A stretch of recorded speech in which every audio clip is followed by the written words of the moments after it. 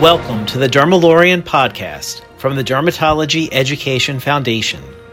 The Dermalorian podcast series is an independent educational program made possible with support from UCB.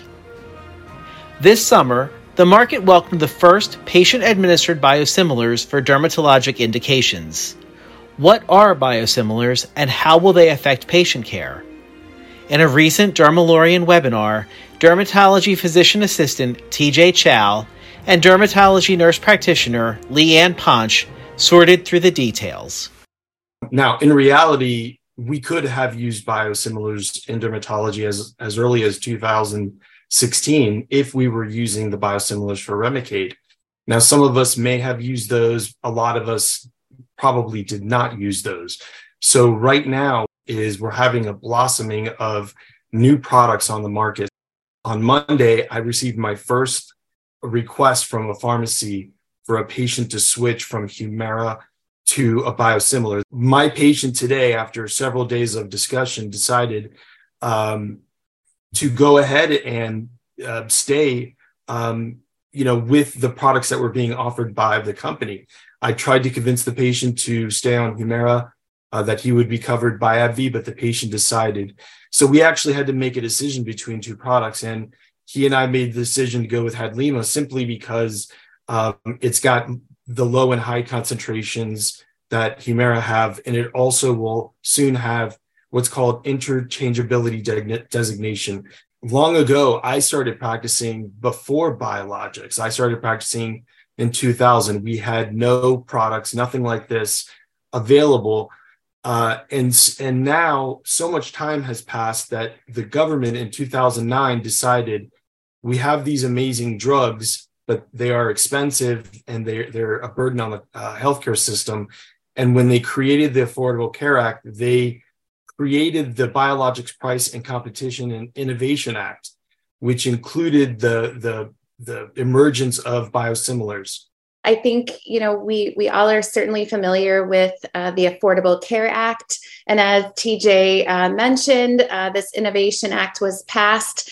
We're going to get into where the cost savings is. The research studies for biosimilar medications are really very, very vastly different than what we're used to in terms of these double-blind, placebo-controlled studies with sort of two pivotals at minimum. But none of us are disputing the fact that these therapies have really changed how we practice in the field of dermatology.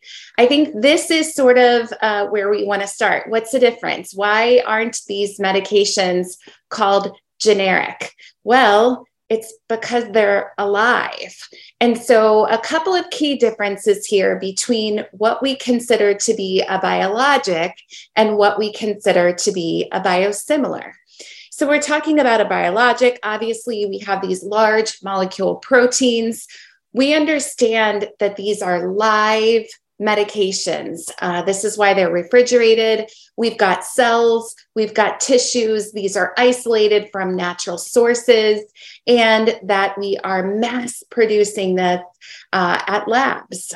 In addition, we talk about a biosimilar medication. It's important that we understand that in order to be classified as a biosimilar, we do not have any clinically meaningful differences. So, how do we prove this? Well, we prove this by sort of ruling out or sort of looking at like pairings of safety, purity, and potency. And I want to pause right here. I want to talk about sort of in the world of generics. Most of us understand this p-value concept where when we're talking about a generic and sort of its original branded medication and a generic, we understand this concept of wanting to make for sure that that generic medication is not statistically significantly different. And so we're looking at this p-value of less than 0.04.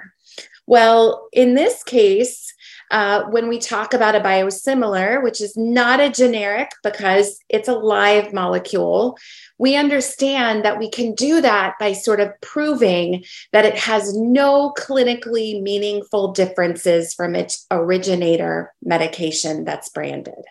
So trucking right along, what can I expect?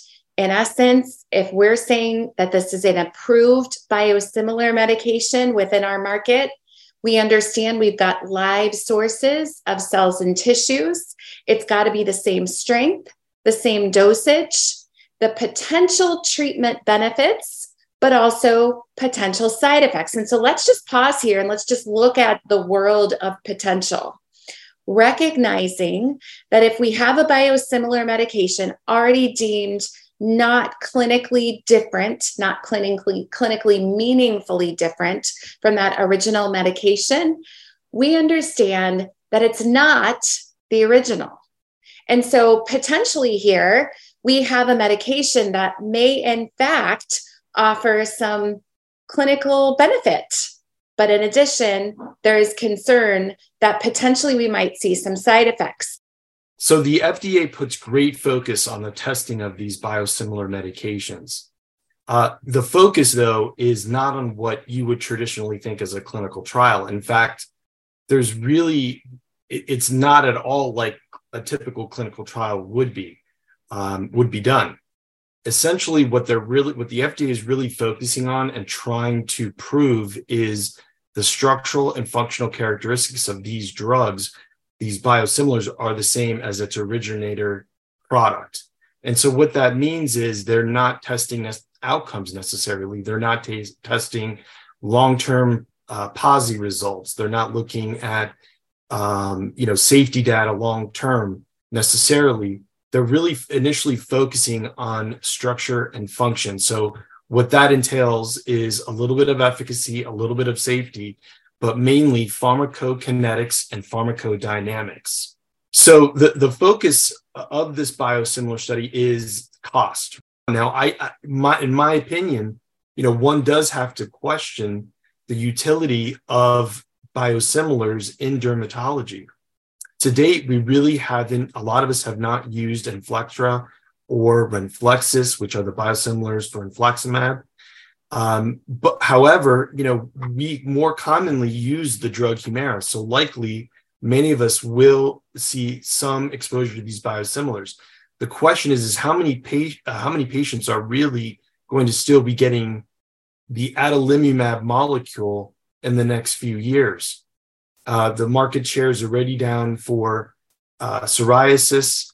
Currently, the market share is high for hidradenitis suppurativa, but with new agents and new mechanisms coming, that is a question surrounding the utility of these biosimilars in dermatology. With that said, these biosimilars are going to have a huge impact in other specialties, especially rheumatology, where many of those prescribers are still utilizing the same drugs we in dermatology were using 15 years ago. So like we said earlier, the biosimilar studies really are about structure and function. They want to show that the drugs are similar. The biosimilar has similarity to the originator drug. Essentially, what's happening here is that these new drugs are riding on the coattails of their predecessors. Now, there's a benefit to them for that, where they don't have to do the more costly, the more extensive studies, clinical trials, like were done with the originators like Remicade and Humira. So there's a cost savings here to not only the company, but then they pass that cost savings, hopefully, onto the system and onto the patients. So biosimilar studies are not powered for superiority. They're not trying to say that they're superior. They want to show that they are equal to the product that's already on the market. And the FDA does not want superiority shown. They want a similar outcome shown. So another key concept here is extrapolation. And so, again, how does this all work? We're looking at sort of all of the summation of evidence here in various clinical trials for these biosimilars, and then comparing it to our originator medication.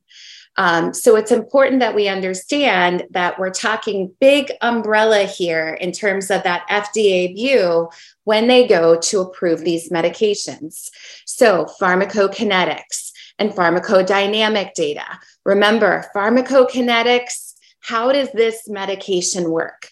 Pharmacodynamics, what does this drug do to this patient? Those are a little bit harder. Certainly, we're looking at safety studies. We're looking at immunogenicity and efficacy data as well. And interestingly enough, one of the key drivers in the world of adalimumab comparisons are even what we know to be true in our originator studies, which are these neutralizing antibodies. And we talk about neutralizing antibodies in these studies. The FDA said, I want to know what your rate of neutralizing antibodies are in your clinical study for your biosimilar, and how does this compare to its originator, the Humira product? So this is an example of a concept that I think is sort of a plus. So we have the world of biosimilars. I think we've sort of made that clear. We're all about structural function. There's no clinically meaningful difference. But now we're going to interject a concept called interchangeability. What's interchangeability? Well, I got to be honest, guys, it scares me.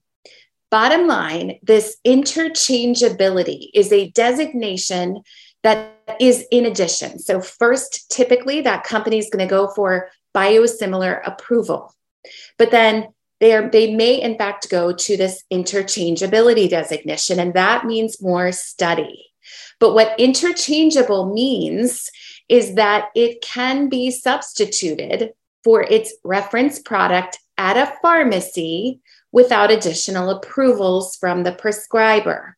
And so here's your plug to really know your state laws in terms of what is legal in your state, in terms of does the pharmacy have to alert you to a change or not.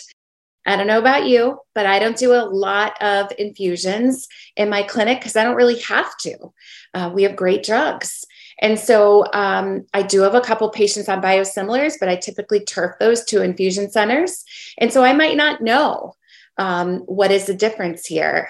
How is my patient responding? But in the world of biosimilars currently, we are talking about the 40 milligram dose of adalimumab.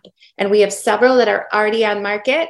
And we even, as TJ mentioned, have some that have been rendered or designated interchangeable. What does that mean? How do we do that? Well, again, as I mentioned, there are some switching studies going on. Once we get the notification from the pharmacy that we can switch the patient or not switch the patient, what happens then? Well, you as a prescriber right now have a choice.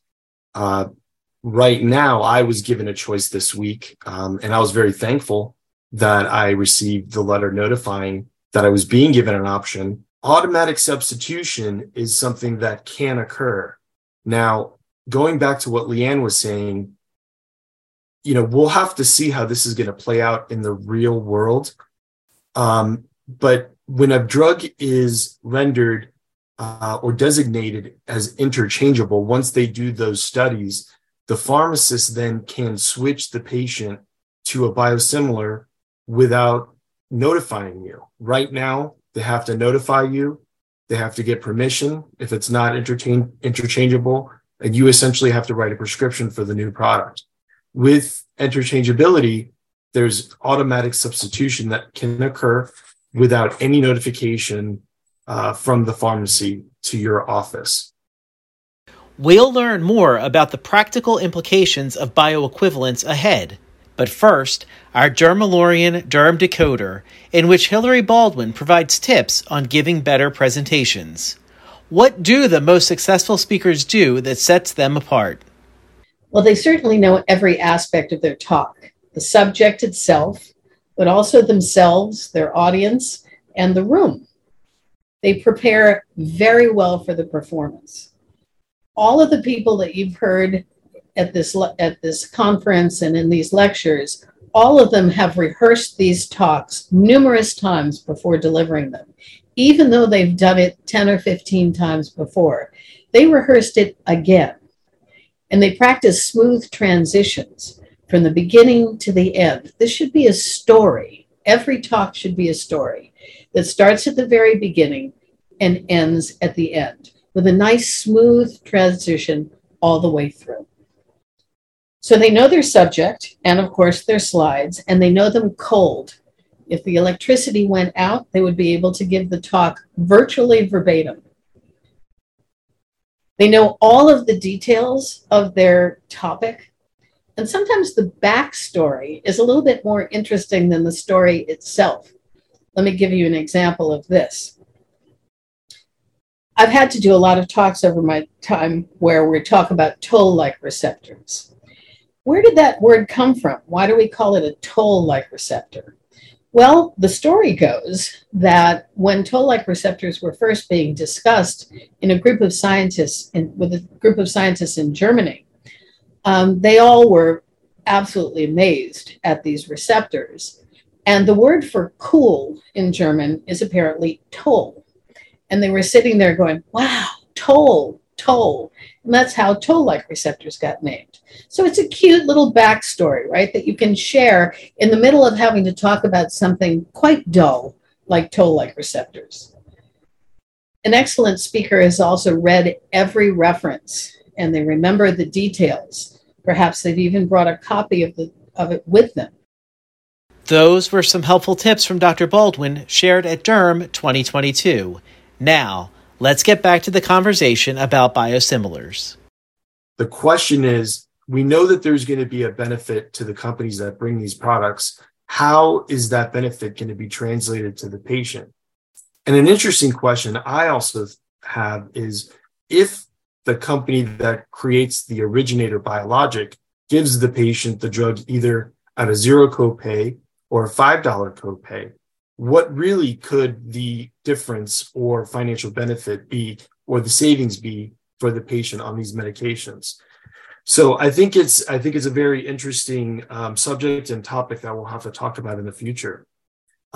Essentially, these drugs have to have the same MOA, the same route of administration, the same dosage forms, and the same dosage strengths. Now, there is some variation. There is a concern that in certain states, know your laws, a pharmacist could potentially change that originator prescription to a biosimilar that has been deemed interchangeable. And again, this interchangeability designation means that we have the same clinical outcome expected from that originator medication. I think another thing to really consider here is to date, we have the most experience with infliximab, but infliximab is an infusion. The patient wouldn't potentially know if they were getting the biosimilar or the originator medication, if they were getting an infusion. But in the world of injections, we recognize that these devices for injections are typically patented. These companies own these devices. And so we may, in fact, have some patients who are feeling very specific, or I'm really comfortable with this device, but I might not like that device for that company. And so it is something to keep in mind. You know, I don't know about you, TJ, but I think I'm forever grateful for the National Psoriasis Foundation.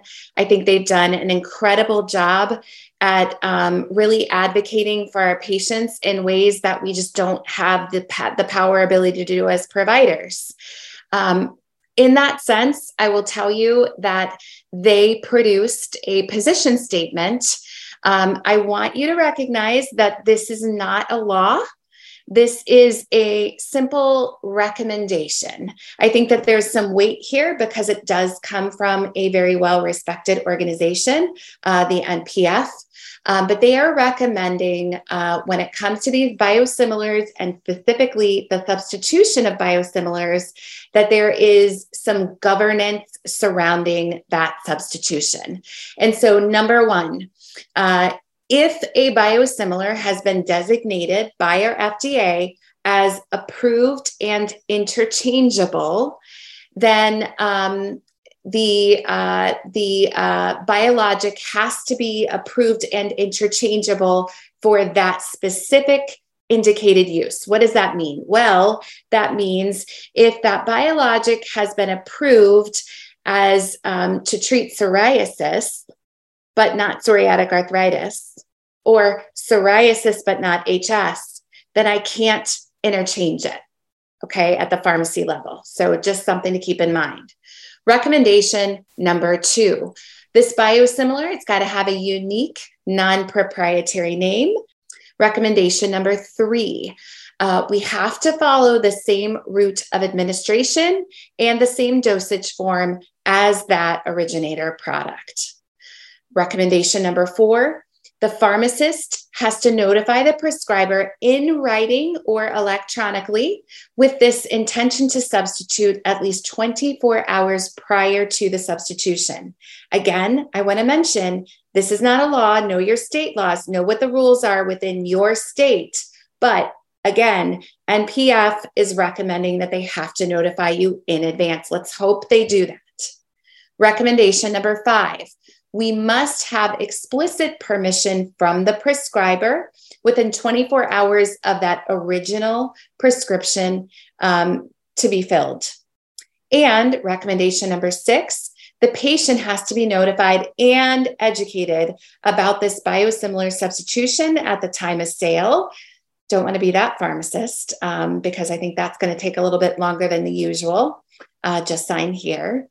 And number 7, upon notification of a substitution, the pharmacy and the prescriber, we have to maintain a permanent record in the medical record of that substitution.